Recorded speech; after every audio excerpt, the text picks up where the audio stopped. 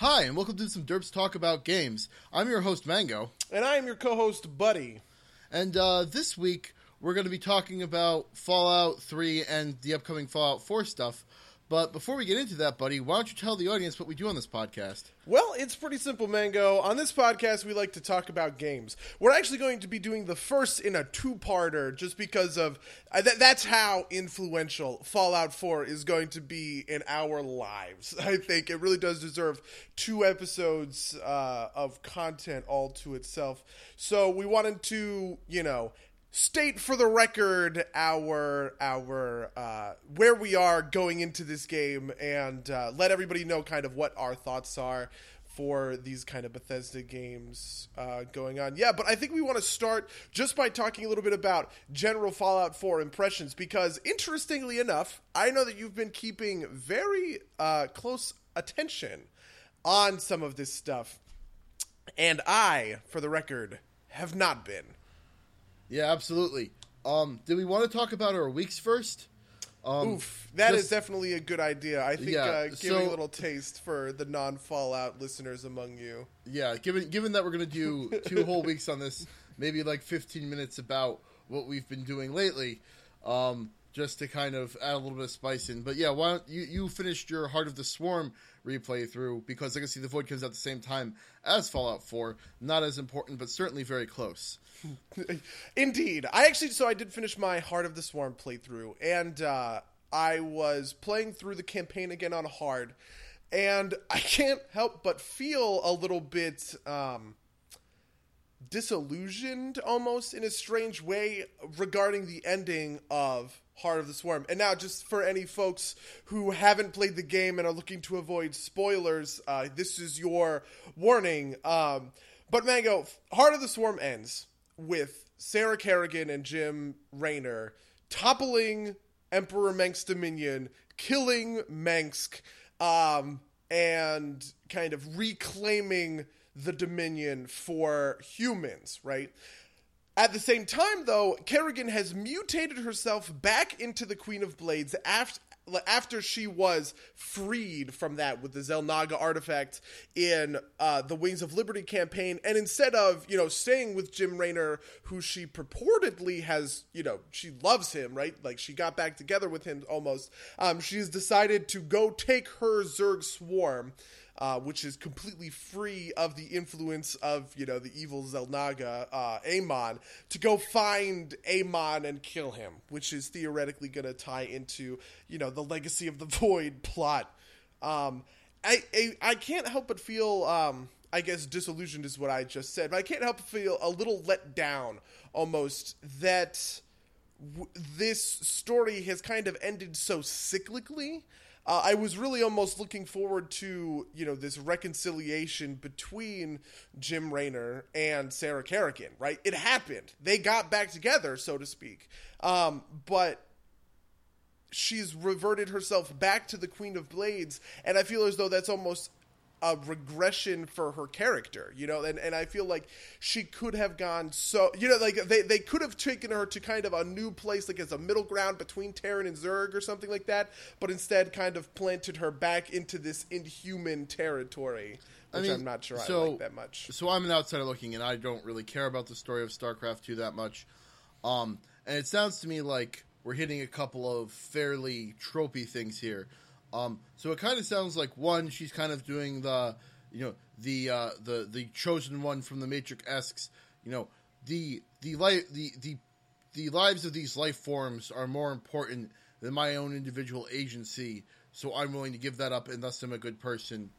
And also this kind of like, maybe it's a little bit ham-fisted, but it sounds like what they're going for is kind of this tragic aspect, right? Like, Jim Raynor and Kerrigan were there. They were so close, but it was taken all away from them at the very end because of something. And I definitely don't want to understate that tragedy, right? Especially because the tragedy was played out extremely well over the course of the Heart of the Swarm campaign. Because what happens in the first couple of levels, the first couple of worlds, you're playing as, unmutated Kerrigan commanding the Swarm. And she's kind of just alone in space because this Dominion attack where, you know, Jim was, and he basically sacrificed himself in order to get her out. This attack has left her stranded again.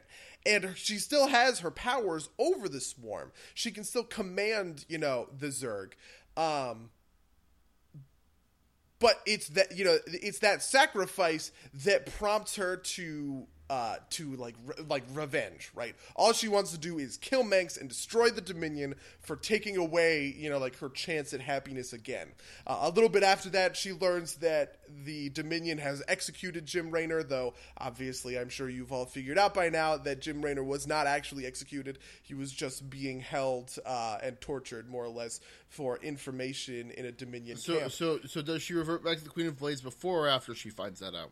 She does it after. She reverts back to the Queen of Blades in order to become powerful enough to use the swarm to destroy the Dominion, right? So I definitely understand, like, the tragedy point. I just feel as though that tragedy could have been accented in another way, and it also seems to me there's a nagging question of why can't they just use the Xel'Naga artifact to revert her back to this, you know, this to revert her back from her primal Zerg form, right?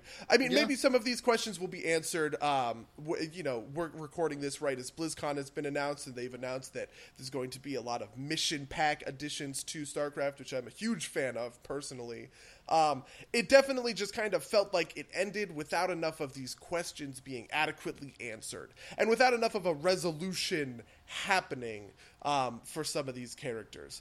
Maybe these things will be picked up in Legacy of the Void. They were certainly picked up, you know, the cliffhangers from Wings of Liberty were certainly adequately picked up in Heart of the Swarm, and I do trust, you know, Blizzard's storytellers, but I think that nagging bit is keeping Heart of the Swarm down from being the better of the two stories at this moment in time.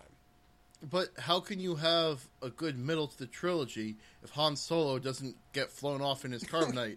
Isn't that what Kerrigan's kind of doing at this point? Or am I misinformed? I'm not quite sure that it aligns as naturally as that. Okay. And the thing is also not really explicitly stated. The motivations for some of these actions aren't explicitly stated, right? We know that Kerrigan is heading off towards Amon to go fight Amon, but we don't really necessarily know why. We don't really know what Jim Raynor's going to be doing here. A lot of this stuff is going to be pretty hazy, and there's a lot of kind of inferring that you have to do in order to fill in these blanks yourselves. And I'm not really sure that that was maybe the best way to put a cap on the expansion. It needed a little more, I guess if I was French, I would call this denouement. Okay. That's interesting, because I think part of this too, at least from my point of view, is that the first two games were very much about this kind of Terran-Zerg conflict. The Protoss seemed almost kind of tertiary in that. You can correct me if I'm wrong, but it just seems like they were always kind of like, oh yeah, we're here too. And Legacy of the Void is supposed to be primarily focused on them, so it's going to be interesting to see how much they can tie in those first two races without making this feel like not the game, like, well, keeping this a Protoss game while tying up those storylines. Well, I think the interesting thing about Legacy of the Void is we've kind of gotten confirmation from the opening cinematic that Legacy of the Void is going to be very focused on this kind of reclamation effort, right? The Protoss are going back to Aiur, and they're going to reclaim their homeworld, which was lost, by the way, in the capstone mission to StarCraft 1, right? Was Aiur being completely flooded by the Zerg, and having to destroy the Overmind there. So I guess the hope, I think, is that they don't stay entirely on Aiur, and that we do get this kind of resolution to what's happening out with, you know, Amon and space and everything like that. I think it's a little bit strange. Personally, I find it strange that they're not focusing on Zeratul. Zeratul has been the key Protoss actor as far as we, you know, the player, are concerned. in the other two games. And so it really made sense to me that we'd be playing as Zeratul in his efforts to destroy Amon. But as far as I understand it, Legacy of the Void is told from a different perspective, which kind of makes me scratch my head a little bit. It wouldn't make a lot of in-game sense just because of Arcana. The Dark Templar, being banished from Aiur would kind of make it a little bit strange to see Zeratul and the Stalkers and his Dark Templar from the exile planet Shakuras help out their more noble, theoretically, brothers in arms in Aiur. But I'm sure these questions are all going to be answered next week. I don't really want to speculate too hard without going much further. I also know that there is a prologue campaign to Legacy of the Void that I haven't quite played. I played the first mission just to kind of get a taste of it. It's focused on Zeratul, and I think it might be, it might help explain this transition between Zeratul and the rest of the Protoss campaign in Legacy of the Void. Okay. All right. So that sounds good. Yeah. What have you been up to? What have you been playing? So this week I put some time into two different games I hadn't played before. Earlier in the week I was playing some Victor Vran, which is a Steam game. It's playable with a controller, and it's kind of like Diablo. It's got a lot of loot. The skills are more based around what kind of weapons you're wielding, like kind of like in, say, Guild Wars 2, where your weapon kind of sets your skill set. And then you also get cards for your demon powers because you play Victor Vran, a man who made a pact with a demon or something. I didn't really care too much, but it's a pretty fun game. It feels like it feels a little bit more skillful to me than Diablo 3. It feels like that my input is actually important, whereas in Diablo 3 it's more about the numbers. But that game's a lot of fun. I'd recommend it. Not a whole lot to say about it other than that. Other than it's interesting and it's different, and if you like Diablo 3, I'd recommend checking it out. But the other big one is yesterday I got a copy of Call of Duty Black Ops 3, the newest in the Call of Duty Blops. I kind of laughed to myself because I remember when they first announced Black Ops, and Black Ops was supposed to be this brave new direction for the series that was kind of getting stale, and now it's on its third iteration again. So we're just never gonna escape this. But it's a game. So for people out there, Call of Duty is kind of my guilty console shooter pleasure. It's very arcadey. It's not super tactical. It's very kind of like you go ham, you go fast type of game. I don't like playing it on PC, even though usually I'm an advocate for PC because I want to play it with a controller, and you can't really do that. And like if you play a shooter on the PC with a controller, you're just gonna asking get housed by keyboard warriors. Yeah, you're just asking to lose. And I'm not good in the first place, so I'm getting housed on the Xbox One. I don't want to get housed even harder. And the other reason is I feel that the COD games specifically are balanced around console play, and I don't think that they are as good games on the PC because of things like say sniper rifles. I think they're much more powerful on the PC because of the way you can screw with sensitivity and move the reticle much faster, whereas on the PC, on the console, it's kind of very limited. I feel like that's a good mechanically balancing factor. And so there's some new stuff in this game. I only ever play multiplayer, so the single player looks like it's a thing. I have heard that that's one of the better ones, but I really don't care. I played the original. I played the original Black Ops story. I played Modern Warfare 1 and a bit of 2, but the 2 story I never really got into. I don't really think the shining jewel in Call of Duty's crown is its single player. Oh, absolutely. Although some people like it, and apparently this one's pretty good. That's good to hear. I loved, for the record, I thought Call of Duty Modern Warfare, Call of Duty 4, was very well done and very well told. And probably one of the best ways to, kind of do that super hardcore first person shooters. Like it's like the best version of that kind of storytelling, I think. Okay. But yeah, I've felt always that the Call of Duty is kind of almost shooters for not really like casuals, For bros. but yeah, just for, yeah, you know what I mean. Just for there's definitely a lot of mastery to it, and it's not something like Candy Crush, right? But it's Right. not something for super hardcore crunchy play. You know, like the Captain Crunch players of the world aren't really going to drift themselves Yeah. towards Call of Duty. I think they are very content in CS:GO land in general. So I have so the new thing about I have this very specific bone to pick, and it's been bothering me all weekend. So I kind of want to get this out there. So there's this new system called Specialists. They're unlockable, kind of like everything else, and essentially they give you like an ultimate. We've seen a lot of like Overwatch kind of went this way. Over the course of the match, you build up meter, and every time the meter is full, you can use it. Each specialist has two abilities. One's a weapon, one's like some inherent ability, and you can only choose one of them, right? Like the first character is called Ruin.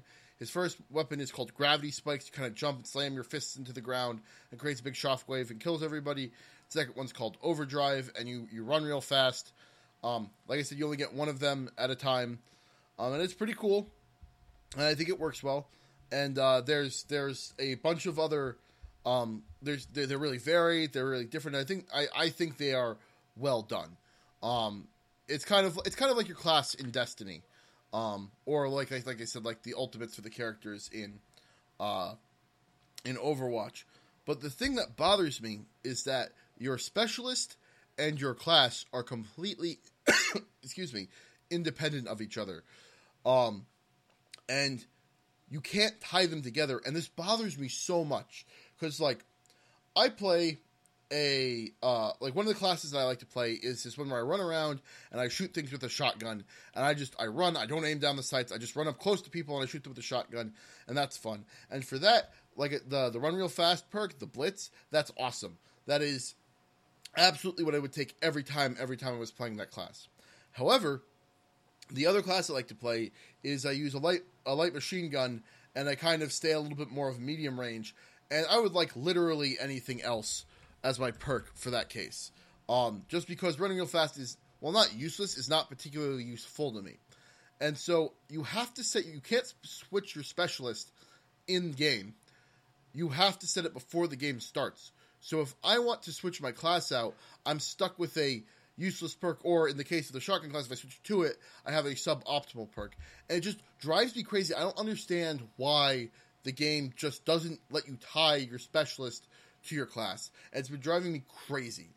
I suspect there's a technical reason for it. Something like because you have one charging meter all game for your ult, switching that would they probably didn't want to have to deal with having to reset it or something, or try and convert the points to something new.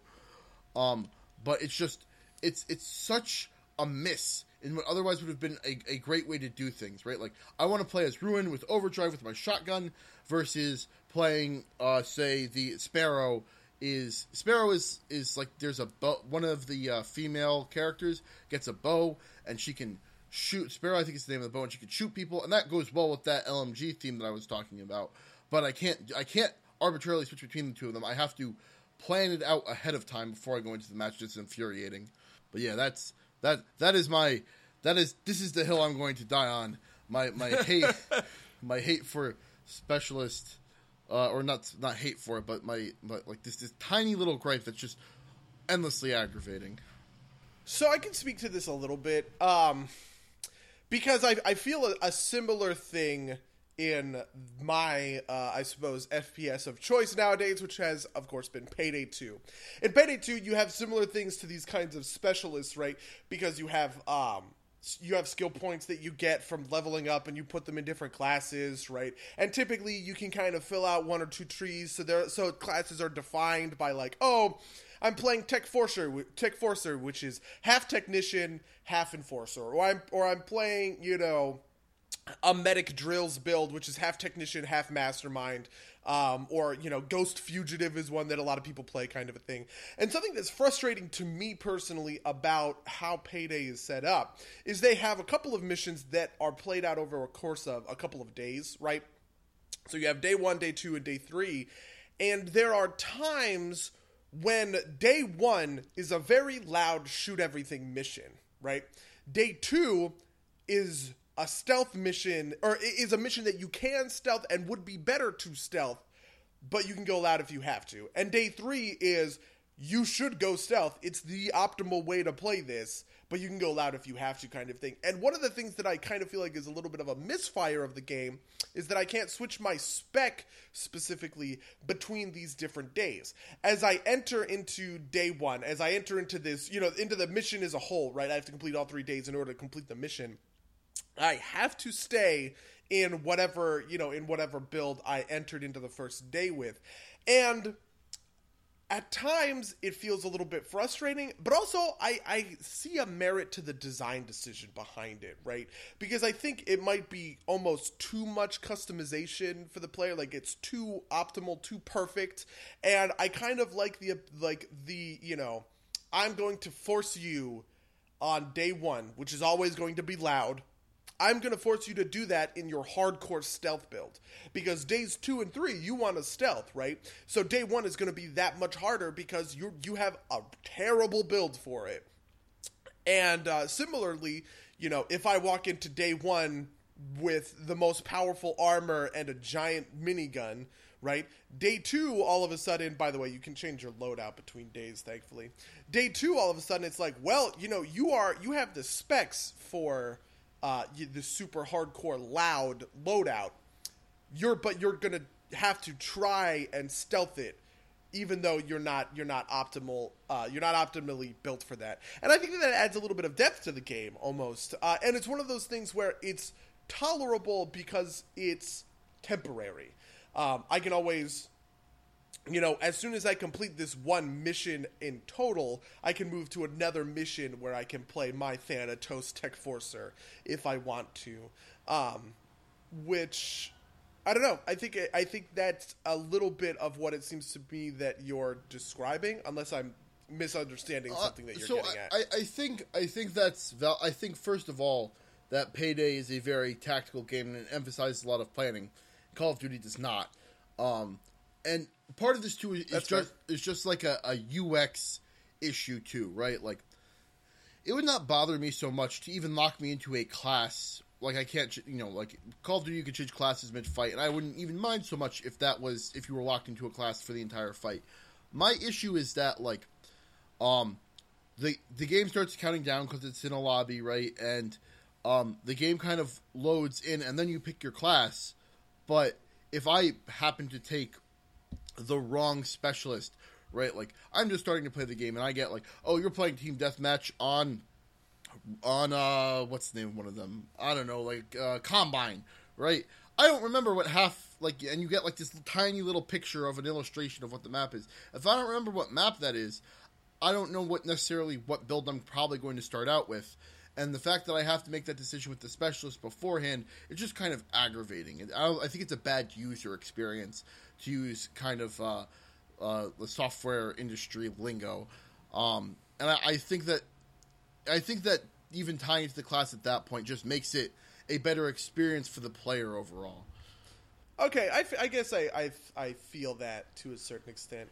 I definitely think that limiting factors can really enhance, games are built on laws technically in a lot of situations that are kind of unassailable. And there are times when I think restricting the player is the right thing to do, right? Like, you could make this a freedom, like you could give them the freedom to make their own decisions, but a lot of the times I feel as though the game is actually enhanced in a lot of ways by restricting stuff down into more discrete, categories.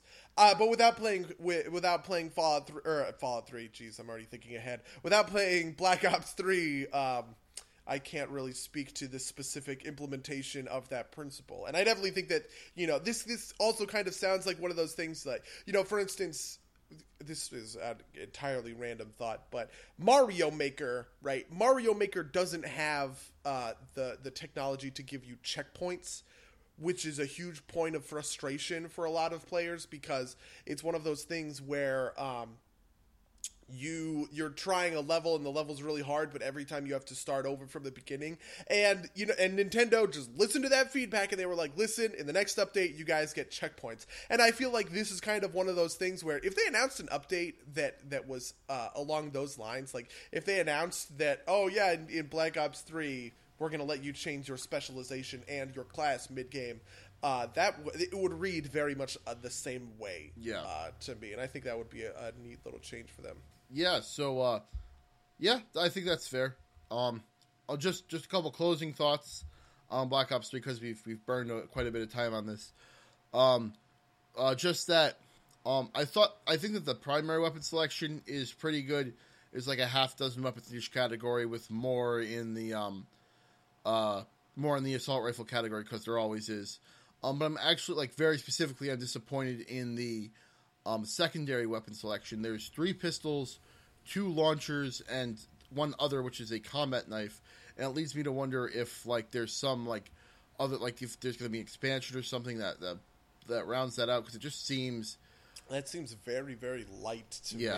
Yeah, very light, specifically for the secondary weapons. Like, the grenades each have a half dozen options each, the perks each have a half dozen options. But, like, there's, like, there's 1 semi-auto pistol and, like, 2 other pistols. I'm not sure what they do because I haven't unlocked them yet. There's 1 free-firing rocket launcher and and you could also lock on with it. And then 1 block-on only launcher, like the Stinger in I think it was Modern Warfare 1. And then a combat knife, which it's just weird to me. On that note, no more one, or rather, your melee is a gun butt, and it takes 2 hits to kill, so that's a difference. Actually, I don't even know if we ever even recorded that one, but kind of the genesis for this podcast was talking about what was an idea I had for talking about the different melees in different games. And so they have changed that from the classic COD one slap, 1 kill to you have to hit them twice, which you had to do with the riot shield. There's no riot shield in this game. Another minus from me. But I think that's kind of one of those, like, the Infinity Ward games have riot shields, the Treyarch games have zombies, type of deals. But yeah, that is my 2-day impression of the game, and it's still fun, right? Like, I'm still playing it. I will probably drop it at some point and not think about it again, but that's how it usually goes with COD. It is fun for exactly what it is, and I'm okay with that. Cool. Well, I think that brings us very easily to our close.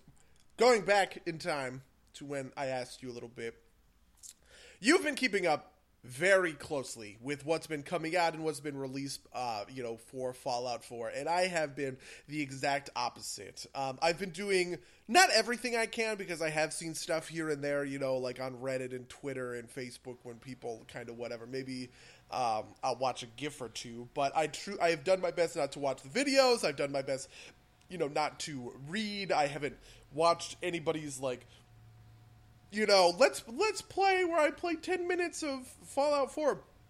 I haven't done any of that because I really do want this to be a fresh experience. But obviously we're getting closer and closer to the time, to the time of release. So I think it would be, so I'm open to having this, explained to me, and I want to hear your thoughts and what is coming down the pike for Fallout 4, because it is, I'm pretty deep in the dark. Yeah, so just as for our listeners, I have not watched any spoiler footage, and I will not be spoiling anything about the story. I have watched the trailers. Have you watched the trailers, buddy? I have not. That's so you don't even know. Oh man, nope, do you know the name of the character? I know. What was announced at E3? that he was like a married guy or something. Right. But like, there's the courier, the lone wanderer. Oh yeah, I have no idea what that is. Oh Nope. man, so I'm not going to spoil that for you because if you don't know what that is, I kind of want you to have that. But that's not relevant. This is all going to be about systems in the game, stuff that at least to me doesn't really count as. They're not story spoilers. They're kind of mechanical spoilers, and they're things that you'd have to know within like 5 minutes of booting up the game anyway. Yeah. All right, so just so the audience can know about the format, what I'm going to do is I'm going to explain the thing to Buddy and get his initial reaction because it's all fresh from him, and then we could discuss our thoughts on it. But I kind of really want to get your kind of fresh take on all this. So the first thing, you might actually know this because I might have mentioned it to you before, but in Fallout 4 there are no skills anymore. It's all in perks, and you get a perk at each level, and everything's based on your special. What do you think of that? Okay. I'm cheating a little bit because I've known about this one for a while. Okay. I don't like this change. Just my gut reaction. Because I actually think it's really tough to explain this without kind of but it's very much like a an insider baseball thing of my first playthrough of Fallout 3 and Fallout New Vegas.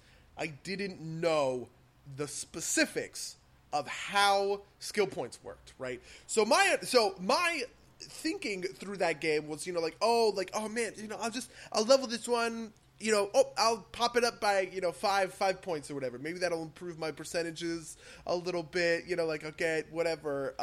When the true design of the game is that you have to hit, break points, right? Milestones in the skill points, and they basically don't matter otherwise. And so it's one of those things where the illusion of it was very valuable to me, and and the illusion of it made the game play better. And I definitely don't think that it's unrealistic to design the game with skill points that work in the way that I've almost just described, right? As you put more points in, all you're doing is kind of increasing, let's say, the modifier or the constant, or just kind of whatever to incrementally increase your character, so that there is a minor but a tangible difference between having 27 and 28 skill points in the unarmed tree or whatever. I thought that was I thought that was a really engaging part of how Fallout was systemized for 3 and 4 New Vegas. And I'm kind of wondering the perks thing, this everything being tied to your special really makes the game feel less. It just feels like a more bare bones comparatively. Sure. You got your perks, leveling up in Fallout 3 and Fallout New Vegas, right? But in Fallout 4, if everything is going to be perks, that's just going to read a little bit strange to me, I think. Okay, so first, I'm going to give you the popular opinion, or the opinion that's being shouted around Reddit in the place, which is Bethesda's making Fallout simpler to appeal to a wider audience, which might be true. But my kind of take on this is going to be that I have read all of the perks. I'm not going to go over them with you because that would take an inordinate amount of time.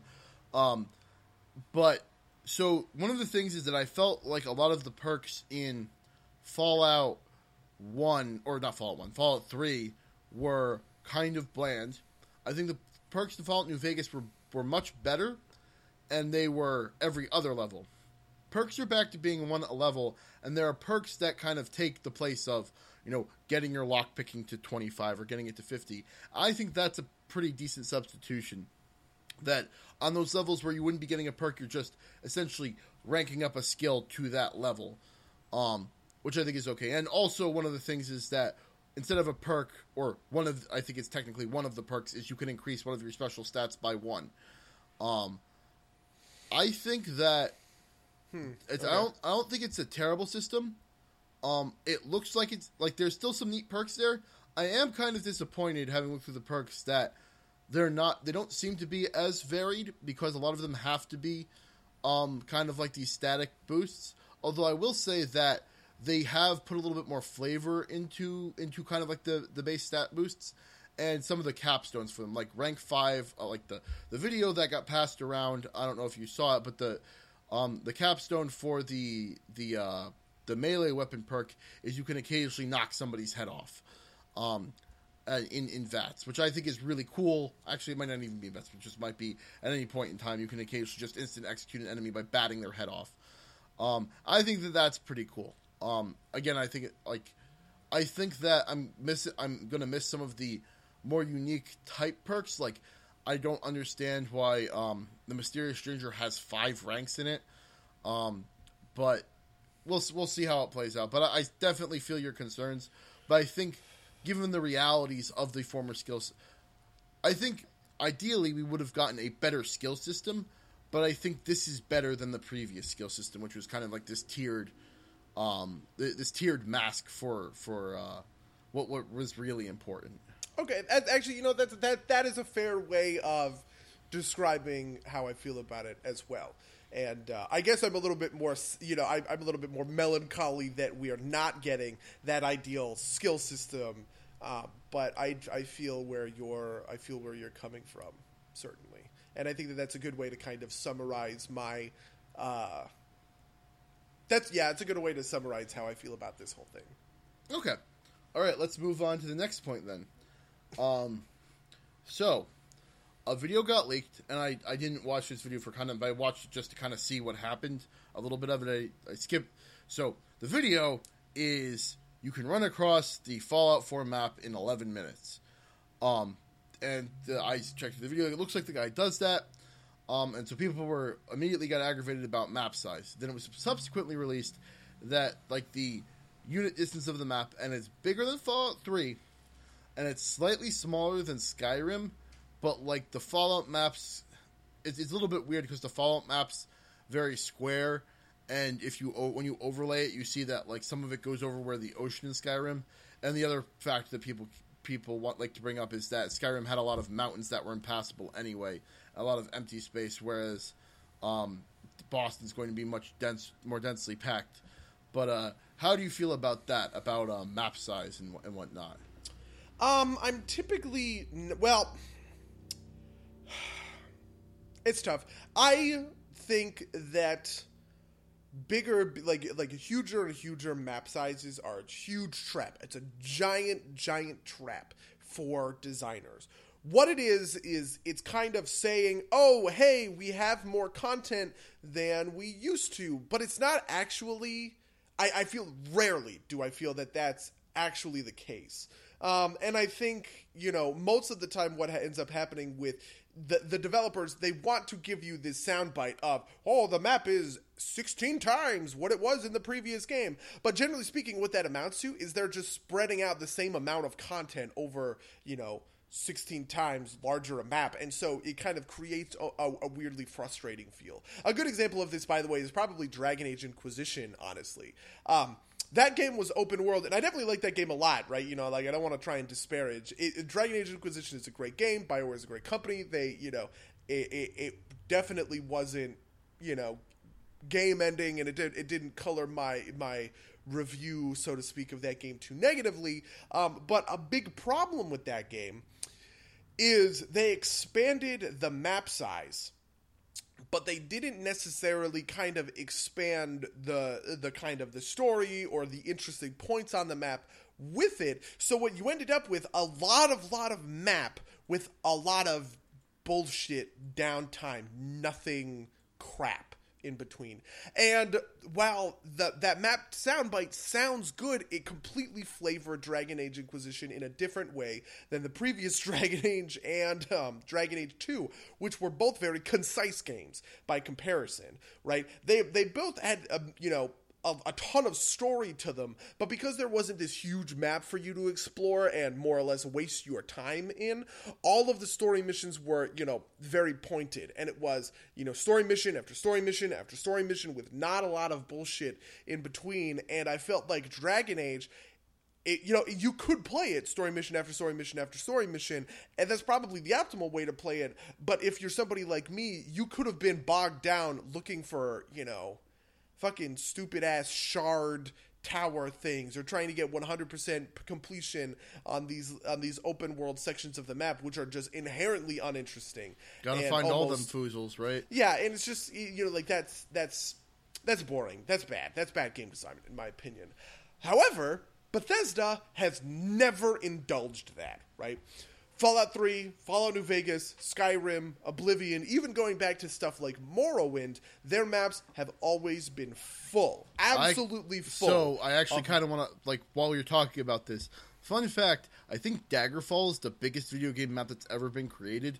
It was enormous, but it was all procedurally generated, and apparently most of it was trash. Just kind of... I played... Daggerfall is technically the very first Bethesda game I ever played, because it was a game from 1992, which was the only thing they could run on my, on my super shitty laptop. But yeah, the game is not that great, obviously. But yes, yeah, it's just I think that's a very, very, very relevant, specifically right here while we're talking about it. But sorry, continue with your point because I think it's very valid. I just wanted to throw in that tidbit. Anyway, I don't think that Bethesda has Bethesda has never stooped to scratch this, this is like the Ubisoft itch, right? Ubisoft does this all the fucking time. They've never stooped to that level. They've always, they've kept their map sizes at a reasonable place, and they've always filled them in a great way. In fact, Fallout New Vegas is actually, technically speaking, smaller, I'm almost positive, than Fallout 3, because there was a lot of dead territory in Fallout New Vegas, because it's obviously, in the middle of the mountains. But I didn't feel that game was sparser than Fallout 3. In fact, if anything, I actually kind of liked the focus of that game more, and we'll get into this a little bit later when we talk about previous Fallout games. But I 100% trust Bethesda to make the most of their map space. And if I can run across the map, in 10 or 11 minutes or whatever, I'm sure I could have done that in Fallout 3 too. But no one is ever going to convince me that map wasn't big enough, right? To this day, I've done 3 full playthroughs of the game where I, completed the story and gotten to level 30 and everything, and I've never... there's stuff that I discover every time, right? I don't think I've ever done a exhaustive clear of every aspect of that game in its entirety. So yeah, I trust Bethesda. Okay, that's actually kind of my feeling too. Specifically on the New Vegas point, I may disagree with you, but we'll get into that later when we talk about New Vegas and Fallout 3. But yeah, I think I agree with you on that. I am not particularly worried about this. The first thing I thought when I saw that you can run across the Fallout 4 map in 11 minutes is, well, how fast can you run across the Fallout 3 map, and how fast can you run across, say, the World of Warcraft map? Because they feel big, but they're probably not that big because, video game space is very different than real life space.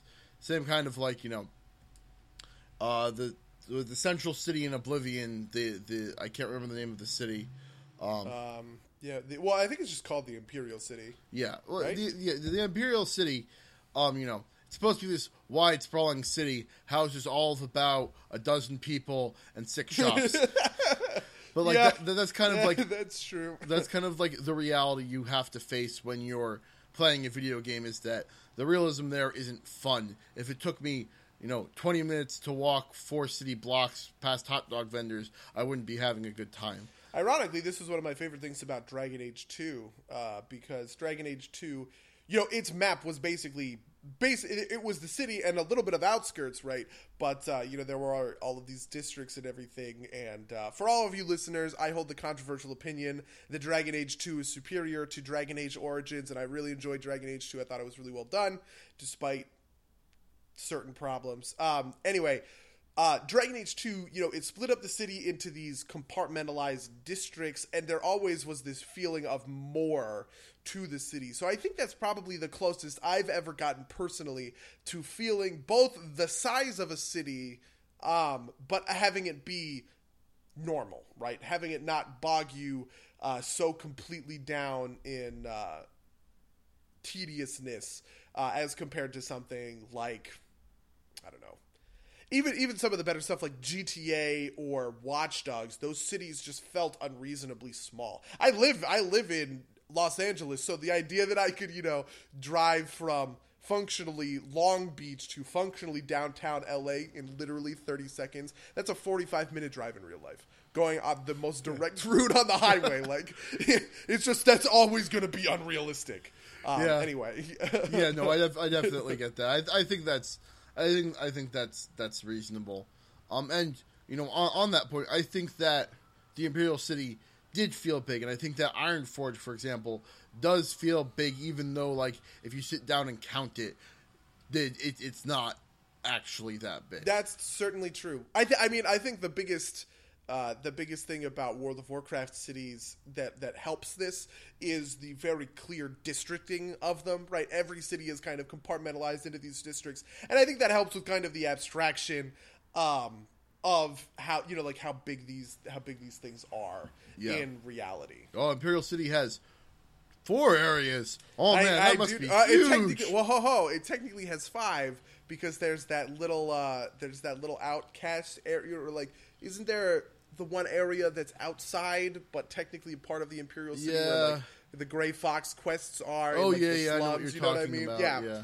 I would count that as a 5th district. Don't disparage Oblivion, Mango, even though that game does not hold up as well as don't you know that like Oblivion was better than Skyrim? I know, yeah. Morrowind was better than Oblivion. Oh, that is a hill that I will die on. I hate that. I hate that so much. So much, dude. I'm 100% with you. And listen, I loved Oblivion. Literally, the week that it's not even the week that Oblivion came out. I just bought Oblivion on a whim, right? But my parents happened to be on a vacation or whatever, and literally, I just didn't go. I must have been in college because I was working some summer job at my parents' house or whatever.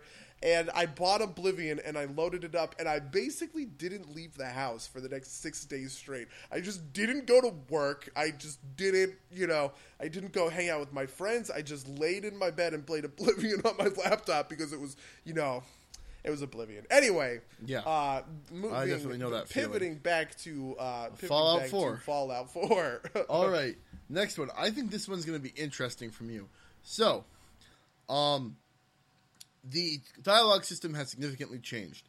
Instead of having these kind of diverse or like these fully spelled out options for you, there's what looks kind of like a dialogue wheel. You get 4 options, usually of the form: the top one's more information, the left one's yes, the no one's the right one's, or the left one is Paragon and the right one's Renegade type of. I'm making a very specific allusion here. But they don't say exactly what you're going to say. They kind of, it's like agree or disagree meanly, and then they say something that isn't exactly what they said. And this has gotten people very, very angry. And I want to know what you think of this, specifically because it seems very similar to the Mass Effect system, which is something that you are known to love and hold dear. I do. I really do love the Mass Effect system. But this sounds fundamentally different to the Mass Effect system, and it's and I think here's why. Maybe this isn't true for Fallout 4, right? And maybe Fallout 4 is a little bit more directed here. But the reason those systems work so well in Mass Effect and in Dragon Age 2 and Inquisition, though Inquisition was kind of a middle ground, I would say, is because it wasn't a tabula rasa game, right? It was a character game, right? Shepard is a character. You direct Shepard and you influence kind of where he goes, right? But at the end of the day, Shepard is never the kind of guy who's going to walk into a store on the Citadel, shoot everybody in it, and steal from them, right? No matter what you do, you cannot change that fundamental aspect of Shepard's character. And this is obviously limited by the game system, but I also think that this is a limit of the game system that also applies to the character, right? You're merely adopting the the moniker of Shepard or the moniker of Hawk. A similar system can also be seen outside of BioWare games in Deus Ex, right? You are adopting Adam Jensen's moniker. And there is a lot of freedom on how you do stuff with Adam Jensen, and your Adam Jensen is different than my Adam Jensen, just like my Hawk is different than your Hawk, and your Shepard is different than my Shepard, obviously, but we all have to live kind of within the constraints of. These guys are named characters who we are influencing, but we are not, defining at their corest, basest levels.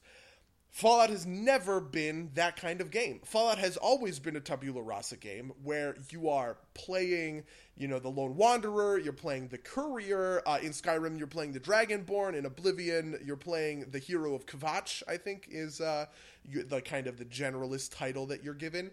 And these games allow you to be... It is about that freedom to truly express yourself through the lens of this character. And there are so few limitations to how you do that it really accentuates the idea that, my Shepard might be different than your Shepard, but they're going to be a lot more similar than my Courier and your Courier. Just because, Fallout wants you to 100% immerse yourself and create this, kind of substitution for yourself in the Fallout world. This change feels like it's going to backfire because it makes sense for me to nudge Hawk in a direction when it comes to the Hawk being the protagonist of Dragon Age 2, to nudge him in the direction with a dialogue wheel because I don't control the super specific aspects of his character as it is, right? So me just kind of nudging him in a general direction by saying, hey, use the funny line this time rather than the super serious line. He still fills out that line on his own, and that feels natural. But when I'm playing Fallout, I do think I want to dictate word choice. And I do think that the nuances of word choice, and this is super, super true in the Fallout 3, Fallout New Vegas system, those nuances of word choice, even though they end up in the same spot, they matter because they affect the way that, I feel like I'm playing this character. And I think that this is something that we're really going to miss in Fallout 4, unless I'm misreading the situation of this game, and maybe this character is, it is more of his own character than it is a character, that I'm creating from the ground up. That with that caveat in mind, I'm not a big fan of that change in general. Yeah, actually, so that's actually the same problem that a lot of people have with this change. Is that essentially they say, I like to play this character, I like to role play this character, and this is going to take away from that. Which is, I think, exactly what you're saying, and I think that's fair. I think that's very, that's a valid concern, and not, it's still a Fallout game, right? Like, there's nothing that this character isn't your character. One of the big differences is that all of the lines are going to be voice acted now, including my own lines. Yes. Oh man, that's another. Oh, what a failure point, dude! It makes sense. Oh. God, I hate this. Okay. Oh, I didn't know you didn't know that. Oh, so let's I had no idea. I had no idea. I really didn't have... I've been trying to live under a rock. Okay, so the reason voice-acted lines and not voice-acted lines are a really important thing. In Fallout 3, I want to fill in the voice of my character. So, okay, just backing this up even further. It makes sense for Shepard to have his own voice, right? Mark Meer does an amazing job with that character and that voice. I don't think anybody's ever going to be able to listen to Mark Meer do anything else in his voice acting career without thinking, he's Commander Shepard. And I think that speaks to how well he voice acted that character. But it makes sense for that character to be voice acted because I'm not... I identify with Shepard, and I'm playing as Shepard, and I'm directing Shepard, but I am not Shepard, right? I'm just kind of nudging him in these general directions, and as I nudge him, he fills out the lines for me, and I hear them through his voice, which is always going to be his voice. One of the big sticking points I have about stuff like Dragon Age Inquisition is Dragon Age Inquisition wasn't voice acted, but Dragon Age Inquisition made the fatal flaw in my estimation, which is in these dialogue situations, they still treated the camera like my Grey Warden was a unique and individual character. So what they ended up doing was they would put the camera on whoever I'm talking with, right? Some elf or whatever. And then the elf would talk and all of their lines are voice acted. And then the camera would look at me, right? At my face. my warden's face, and then it would give me the dialogue tree. And then I would choose an option of it, and I wouldn't say those lines. I wouldn't have voice acting for those lines. It would just pop back to the other thing. And so it's visually framed like I'm having a conversation with somebody, right? Visually, it looks like I'm in a movie and I'm watching dialogue between two people, which is, that's what it, but auditorially, right, I'm not listening to myself complete the one half of the dialogue that makes sense, and that is so fucking jarring. It doesn't make any sense at all. The way that Fallout and Skyrim and Oblivion have always gotten around this is that you're either in a first-person camera looking at someone like I the player am looking at this character, and I the player am speaking to them, and I choose my options from the dialogue tree, but it makes sense that those lines aren't voice acted because it's me, right? And I'm going to fill in, I'm going to fill that in my head, and it makes sense, and there's no visual that keys me to think that voice acting is going to pop up at any time, right? Even if I'm not in first person, I'm still in third person sitting directly behind my character. So it's not like I'm looking at myself sit there like a fucking idiot with my mouth closed, right, not speaking, which is just it's so jarring. Anyway, okay, I think adding voice acted lines is once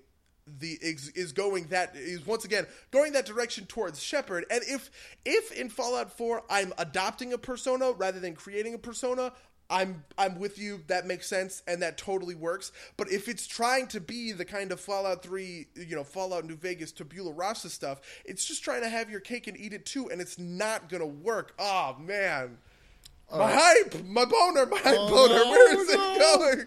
I'm kidding. I'm being a little bit hyperbolic here. Yeah, no, I'm sure. And also, I am sure that these are going to be the first things that modders are like, it's not enough like Fallout New Vegas. We're going to revert it right now. And I'm sure, like, even in the very beginning moments, if you hate the voice acted lines, you can turn probably down the voice dialogue for, I don't know if you can do it per character, but you could probably definitely turn it off if you want to and just read the subtitles. But on kind of that note, because I personally, I don't know if it's been leaked or not, and I don't know the details about the conversations, but I was going to say, to counter to the point, your point about like Hawk and Shepard, is an Inquisition. It is kind of a tabula rasa character, no? And you do still kind of get this dialogue tree, and it sounds like what you wanted was either a first person or over the shoulder view, or for those lines to be voice acted. Am I incorrect in my read of that situation? I think, I think Dragon Age Inquisition occupies an interesting middle ground here. It is very much a tabula rasa character, but at the end of the day, he's not, he's named the Inquisitor, and he can be an Alpha or a Canary or, all of these other things in between, so there's more customization than there was with Hawk, and there's more customization than there was with Shepard. But fundamentally, it's kind of the same thing, right? Your Inquisitor you can't make your Inquisitor leave the Inquisition entirely and go work for, I won't spoil anything about the game, obviously, and go work for the bad guy of the game. Whereas in Fallout, 100% you can do that. If I want to walk into the main town in Fallout and execute everybody and steal all of their shit, that's something that the Fallout game system is allowed. That's something the Fallout game system should allow. But in Inquisition, you are meant to create more of the character than you were with Shepard than you were with Hawk. But at the end of the day, you still don't control everything. And I think that that's the kind of, that's kind of like the interesting break point between the two. Like you even named, my Inquisitor was, a male human noble, and so his name is technically Tonrik Trevelyan, right? But they don't call him Trevelyan. They don't, phonetically voice out Tonrik, even though that would be so fucking cool. And if there's ever a game system that can do that with like my personal written characters, I'm gonna go baller. Like I'm gonna go nuts for that. I got a surprise for you. So, I don't know if Tonrik will be in there, but the Mr. Handy that you create your character with at the very beginning of the game, he says your name. And he's got, like, a ton of names pre-recorded. So you do get your name said as your character in Fallout 4. Holy shit. That's cool. That's awesome. All right. Back on board? I'm back on board a bit. Though, is it just the Mr. Handy that refers to me by name? I'm not sure. I know that they pre-recorded a bunch of names, including, like, stupid ones like Balls, and apparently John Cena. Wow. I mean, funnily enough, I very typically adopt. I adopt a certain number of personas, no matter what games. Right? There's a ton. Tonric came from WoW, but my Dragon Age Inquisition character, like that's a Tonric, right? My first Dragon Age Origins character was also a Tonric. But my Fallout characters have always been kind of unique to Fallout. I guess maybe this is just because I don't play a lot of other post-apocalyptic stuff, but they always tend to be like, I don't know, they're always like cowboy ripoffs. My first one was Slim, and then I had like Red, you know what I mean? Like these like super, super cowboy names because I don't know. Slim was actually not my Fallout 3 character. He was my Fallout New Vegas character who took over, who's the white hat cowboy in the Wasteland. And I always loved that kind of, the cowboy mythos that is injected into Fallout. So your Fallout 4 character is going to be named Yasuo then? Maybe, I don't know. He might be named something like like Drifter, like West or something, like that kind of bullshit. I am so if Sergio Leone came up with a super stereotypical cowboy name, I will probably use that name in a Fallout game before I die. Anyway, you could name if you're gonna name him West, might as well name him Kanye or Drake. You could name your character Drake, and then do that Hotline Bling thing. Wes is kind of cheating because Wes was the name of a gunslinger. I made him, but I never played. Do you remember when I was going to join Mark's Runelords game for a while? The character that I made for that was Wes, the gunslinger, who's like super cowboy. Yeah, you can name him after my gunslinger Guido, the most cowboy sounding name in the world.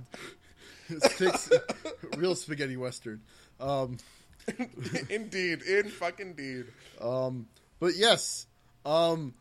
Anyway, I think we've kind of explored that a bit. I think this is definitely going to be the biggest change from a role play perspective, which is actually kind of important, I think, to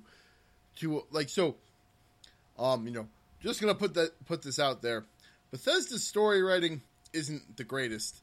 And like all of that kind of like the reason you play, or at least the reason I play, I think the reason you play Bethesda games too, is for this kind of like immersiveness, like I am a being in a world, kind of doing my thing. And this is, I think, going to be the biggest change to that.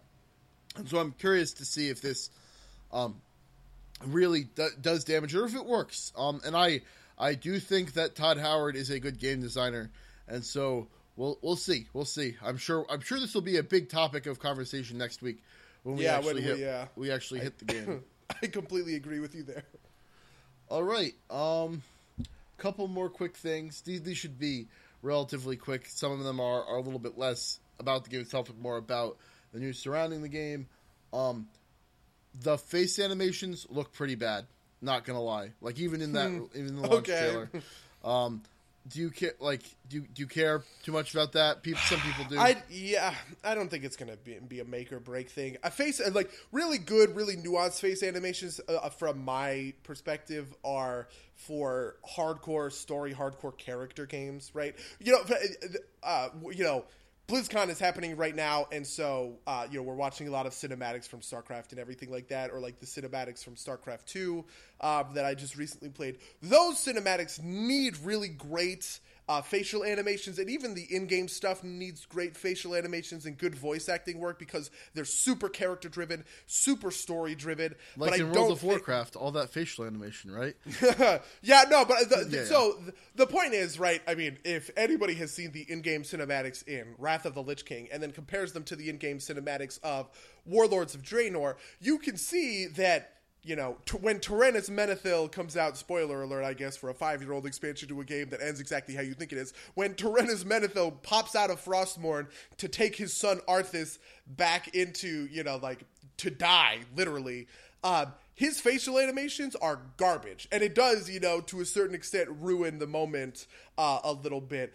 But when Thrall and Garrosh are fighting on the plains of Nagrand, right, and Garrosh is admonishing Thrall for hoisting upon him this power that he wasn't ready for, and it's Thrall's fault, that Garrosh was, made these shitty decisions and turned into a bad person, and Thrall is obviously like, no, you fucking baby, take responsibility for your own actions.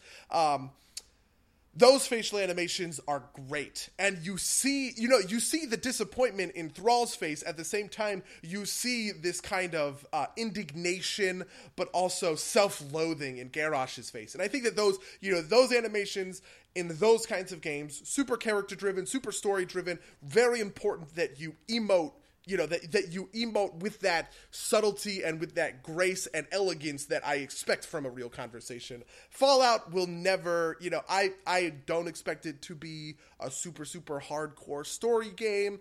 I don't think it should be a super hardcore story game. It really should be focused, like we said, on the immersion, right? The best thing about Fallout, the best thing about Skyrim, the best thing about Oblivion is how great and seamless and whole these worlds feel.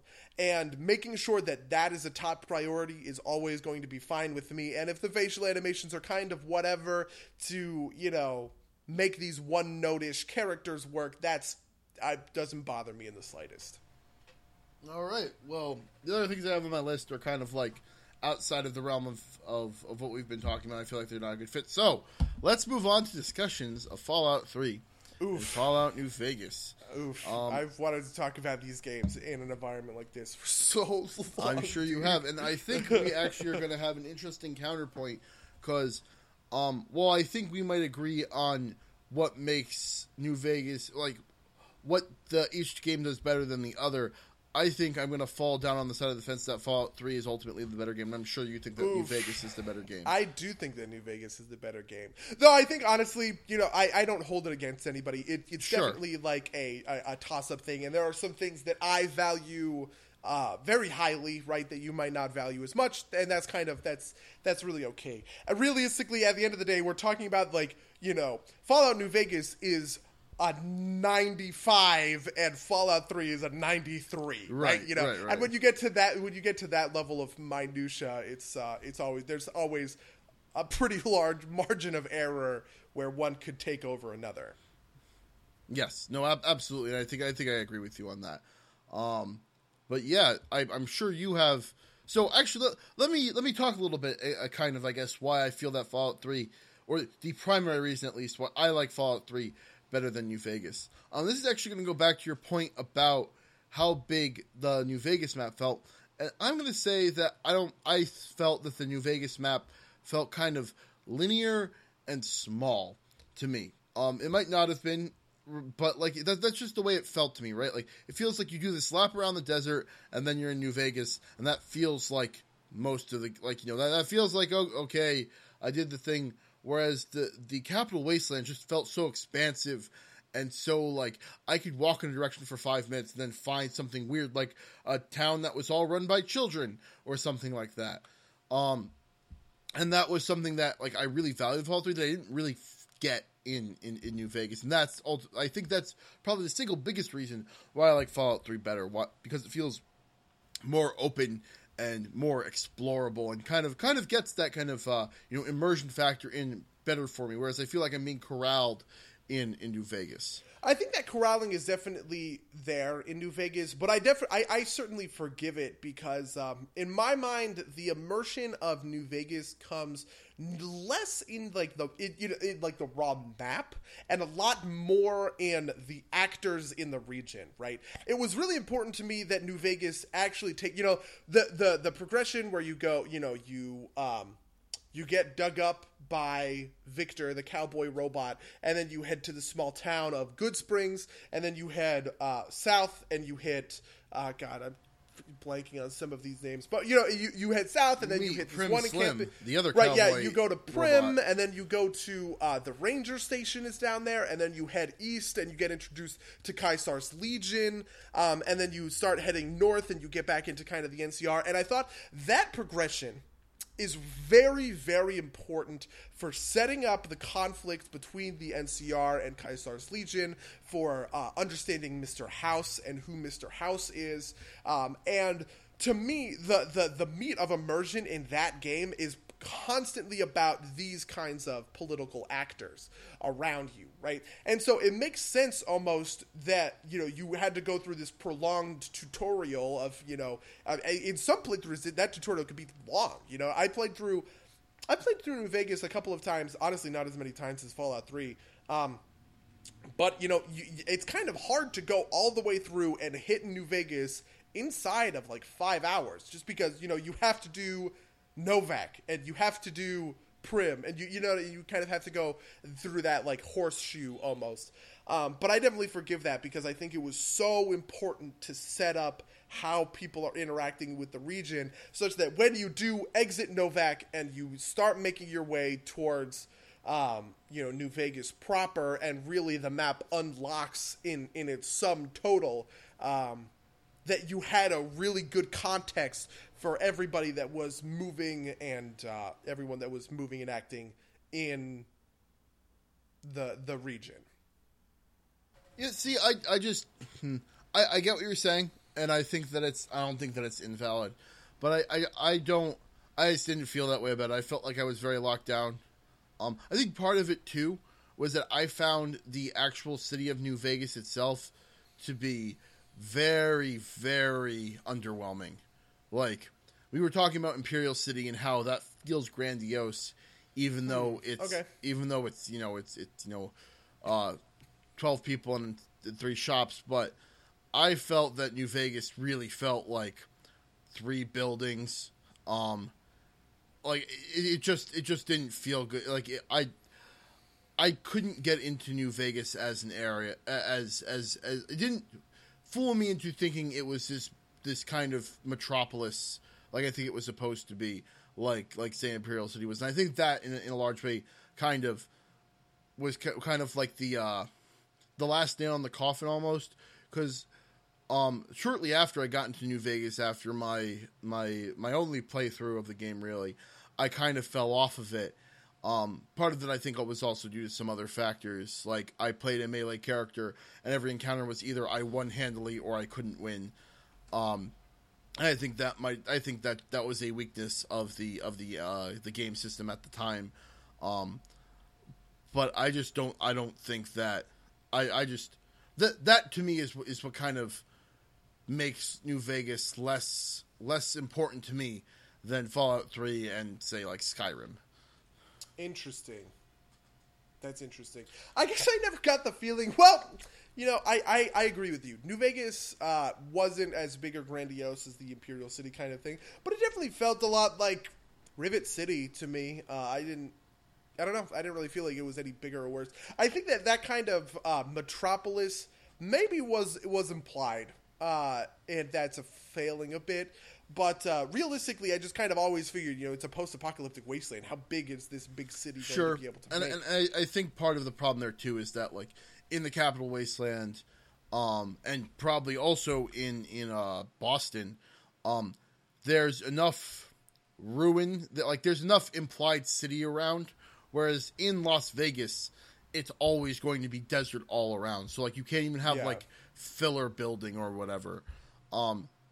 And the Imperial City kind of felt, I think, grandiose, because it had some neat architecture and this impossibly tall tower in the middle, which the towers in New Vegas kind of, like, that tower in Oblivion felt incredible, whereas in New Vegas, the skyscrapers kind of felt meh to me, especially because you could go into them and they had like 3 levels on them. I suppose well, I don't know. That stuff just never really got to me, though. That stuff never really got to me in the same way. But here, let me give you a quick. Here's my thesis on Fallout 3 and Fallout New Vegas, right? And ultimately, the reason that I come down so hard on New Vegas is really because of this thing, right? I think Fallout 3 is a great morality simulator in a certain sense. Probably one of the best ones that we've gotten in a AAA game, especially in the face of things like Infamous or Mass Effect or, Deus Ex, right? because there's a morality system that always underplays everything, right? Your karma is always there, but the karma is pretty systematically ignored almost. There's not a lot of stuff that there's some systems that come out of it and some options that come out of it, obviously, but it is nowhere near as integral to what's happening around you as stuff like the Renegade Paragon system, or as stuff like, in Deus Ex, the kind of choices you make in there. And I think that's because, morality is an inherently very, very personal thing. And it's a very, very context-driven thing. And that's what I love so much about Fallout 3. That's what I think it gets right?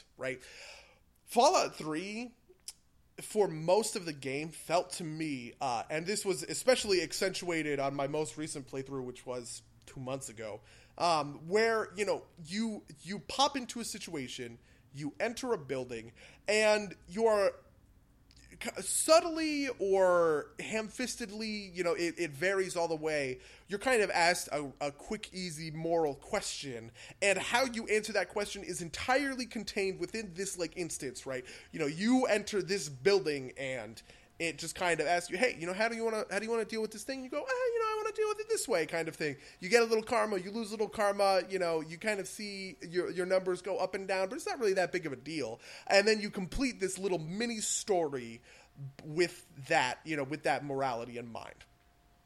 Contrary to that, Fallout New Vegas is like an ideological simulator. And what I mean by ideology specifically is political ideology. Because, in Fallout New Vegas, you're asked to choose between Mr. House, Caesar's Legion, the NCR, and, of course, whatever you want to make in your own kind of general decisions of, whatever.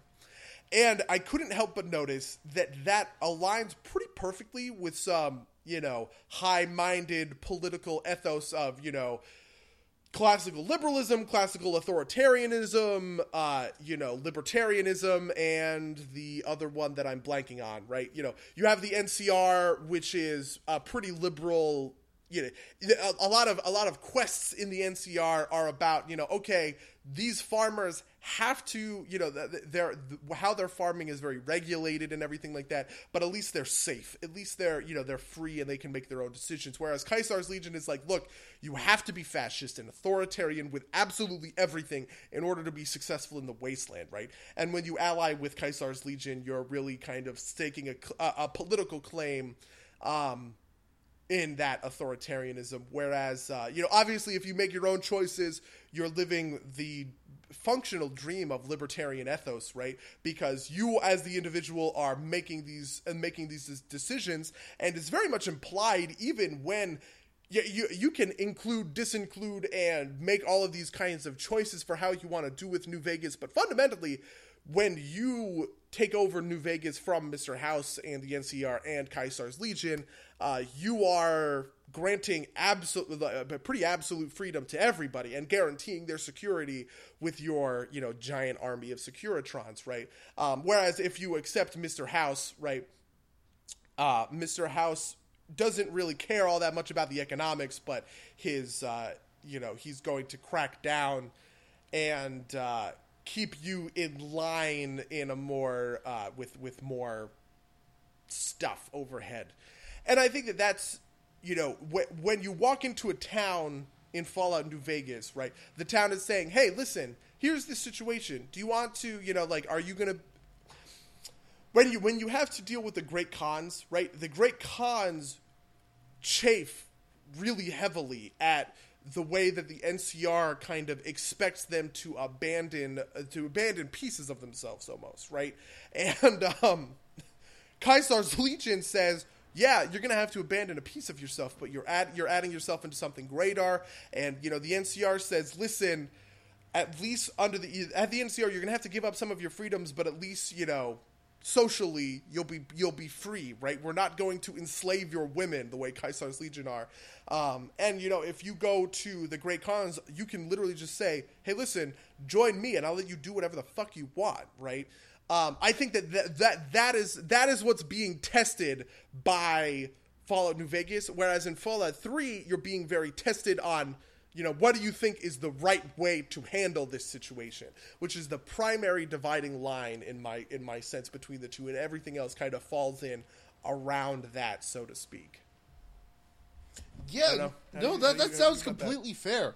And I totally get that. I do. From my perspective, at least, that kind of, that's really cool, and I definitely agree with you that that's definitely the case. That's not as important to me as some of the other things, like the way the freedom. I feel that. Yeah. And I definitely get your point. I definitely think that that's completely valid. It's just ultimately not as important. To be completely honest, I think that hits it on the head, because honestly, New Vegas is the kind of more complex undertaking in this sense, right? Because in one of them, everything is kind of on its own island, and you really only have a couple of different choices to go through, and they don't affect each other very much. Whereas in New Vegas, everything is a part of this greater political web of the region, right? If you fuck with the NCR here, you're disenfranchising yourself with Caesar's Legion over there, right? If you destroy Mr. House's robots, you stop being able to interface with Mr. House in the same way. And I think that interconnectedness is probably a little bit worse in Fallout New Vegas is probably a little bit worse in its execution than Fallout 3, but I think that's a result of, ambition and vision. Sure. It's not really hitting its vision, and I'm willing to forgive that amount, right? I'm willing to say that, this ambition is really cool, and I'm really glad that they kind of shot for the stars and landed on the moon here. I don't know. That's kind of how I think about it. Also, from a systems perspective, I fundamentally felt that Fallout 3 was very easy to break, in my opinion. Sure. And Fallout New Vegas was much better balanced, and had a lot better kind of longevity, where, I couldn't just... in certain instances in Fallout New Vegas, I could just kind of run around one-shotting things, but it wasn't nearly as easy as it felt and as quick as it felt when I did that kind of thing in Fallout 3. One of the notorious things that people say about Fallout 3 is you basically can just max speech. If you spend all of your early skill points into speech, you can just kind of talk your way through like half of the quests, which I think is pretty bad design. Whereas in Fallout New Vegas, there's a lot of talking options, but only a couple of them are only the ones that you are being specifically persuasive are about speech, right? Sometimes you'll have to use explosives, right? And it's like this dialogue option is only unlocked if you have 50 points in explosives, and you're just like, well, fuck me. I guess I should have upped my explosive skill before kind of coming into this thing. Or, one of them is survival and that kind of thing. So, I don't know. I think there's that aspect to it as well. Yeah, and I think that Fallout 3, you say it's bad design. I think that's only true because it's very simple, and, not that, Oblivion's speech system with that weird spinning wheel or whatever the fuck it was. Oh yeah, dude. Whatever, oh man. Was any great feat or anything? But we talked about diplomacy checks in a previous episode. We did. A system that required you to do a little bit more than just, have a high speech skill would, I think, because on face that sounds really neat, right? You don't have to even shoot anything. You could just talk your way out of it. That sounds really cool, but when the reality of it is that you can click a button and skip the content essentially instead of shooting it. It's less satisfying. Definitely. Well, plugging another one of our episodes, there's no mastery to that, right? Yes. There's a lot of mastery between how you strafe, how you move, can you aim your shots, or using your VATS correctly kind of stuff to the combat. But when the diplomacy is, it's a success or fail based entirely on how you navigate the dialogue tree. I'm just not as deep with it. Though I will say Fallout New Vegas had another great instance of this in... did you ever do the Fort McCarran quests where, Fort McCarran is this big military compound for the NCR, and they've captured a very high-level Caesar's Legion operative. And... I don't think so. there's a quest associated with it where you can go in and you can interrogate the operative, and oh my god, is this so well executed. I thought it was, honestly, it is the crowning achievement. I mean, it's not even a Bethesda game, but it is a crowning achievement of kind of the Bethesda dialogue tree interaction, as far as I'm seeing. Like, go watch a video of this. Basically, what ends up happening is, there are options that you can take to trick the officer into giving up the information that you want, right? And some of them are intelligence based, some of them are perception based, some of them are skill tree based, and so there's all of these kinds of different options for how you're going to navigate and you're trying to. It's very much like a save scumming thing too, where you're like, you can just kind of fuck up and like trigger the wrong thing. You have to go back to a previous save and fix it, kind of thing. But it was so good at simulating, right? Like, how do I get the information out of this guy that is 100% not going to give me the information? The spoiler alert here is the best and easiest way to do that is to kind of convince him that you're working for Caesar's Legion, right? You go in and then, you ask for some privacy and you're just like, okay, dude, I'm a super high level operative of Caesar's Legion. What have you told these guys, And he's like, oh no, I haven't told them anything. And then he goes on to kind of explain all of the things that you need to know. And you ask the right questions. You're like, oh, make sure you don't tell him about this thing. And he's like, oh, I never told him about this thing. And he goes in and all this detail. It is so awesome. And you feel so great when you complete that quest and you mine all of this information out of him, and then you're just like, oh, by the way, it's totally fucking tricking you, dick. Like, it was that was so that felt great. Yeah, no, definitely. I definitely feel that. I think you might have convinced me to at some point go back and look at New Vegas, and hopefully in Fallout 4 they do have a couple of factions. I think they've alluded to the factions kind of interacting in weird ways, with kind of the Institute taking the place of the Enclave in Fallout 3, where, like, that's kind of like the evil one that kind of has to be evil. Like, but I don't know how well, obviously I don't know how well it's going to be implemented and how close to the New Vegas ideal it's going to get, but maybe we'll see aspects of that, and I am sure that the mod community will be on top of that kind of thing. So I'm excited. I think the thing that we can really take away from this is that we're pretty excited for Fallout 4, right? Yeah, I think I'm pretty excited. That is a fact. Yeah. So I think that about wraps it up for this episode. Did you have anything else you wanted to talk about? No, I'm pretty sure that's what we need to. Listeners, we're going to talk about our first big impressions for Fallout 4 next week. So stay tuned for our review of Fallout 4. I'm sure we'll fill out an hour and a half just talking about everything that happens in between. I don't know that I need to take off work because, fun fact, Final Fantasy 14 is patching on Tuesday, which generally means I get the day off because the patch is, it takes the whole day and everything is down. I think I'm gonna go nuts. I'm gonna have fun. I have reserved 2 days off at my job, so I will be. So for next week, maybe we'll discuss this during the week, but I kind of want to try and avoid story spoilers, but I don't know how much of that we're going to be able to do without talking about, like, cool moments or whatever. Well, I think we'll play it by ear. I think the best way that we could do it would be to front load a lot, kind of half and half, right? Like front load non-spoiler stuff, and then halfway through say, all right, boys and girls, spoilers from here on out when we go. Yeah, and I can edit in also, like, if we end up spoiling things better, I can edit in like spoilers start here type of thing. Yeah, so, that makes sure. So that's the plan for next week, dear listeners. Tune in every week to hear a new episode of Some Derps Talk About Games. If you are hype about Fallout 4 and want to tell us how raging your Fallout 4 boner is, you can email us at somederpsplaygames@gmail.com. You can watch us play Rise of the Rune Lords most Mondays at 6 p.m. Eastern, 9 p.m. or 6 p.m. Pacific, rather, 9 p.m. Eastern on twitch.tv/somederpsplaygames, and most Tuesdays for Iron Gods at the same place.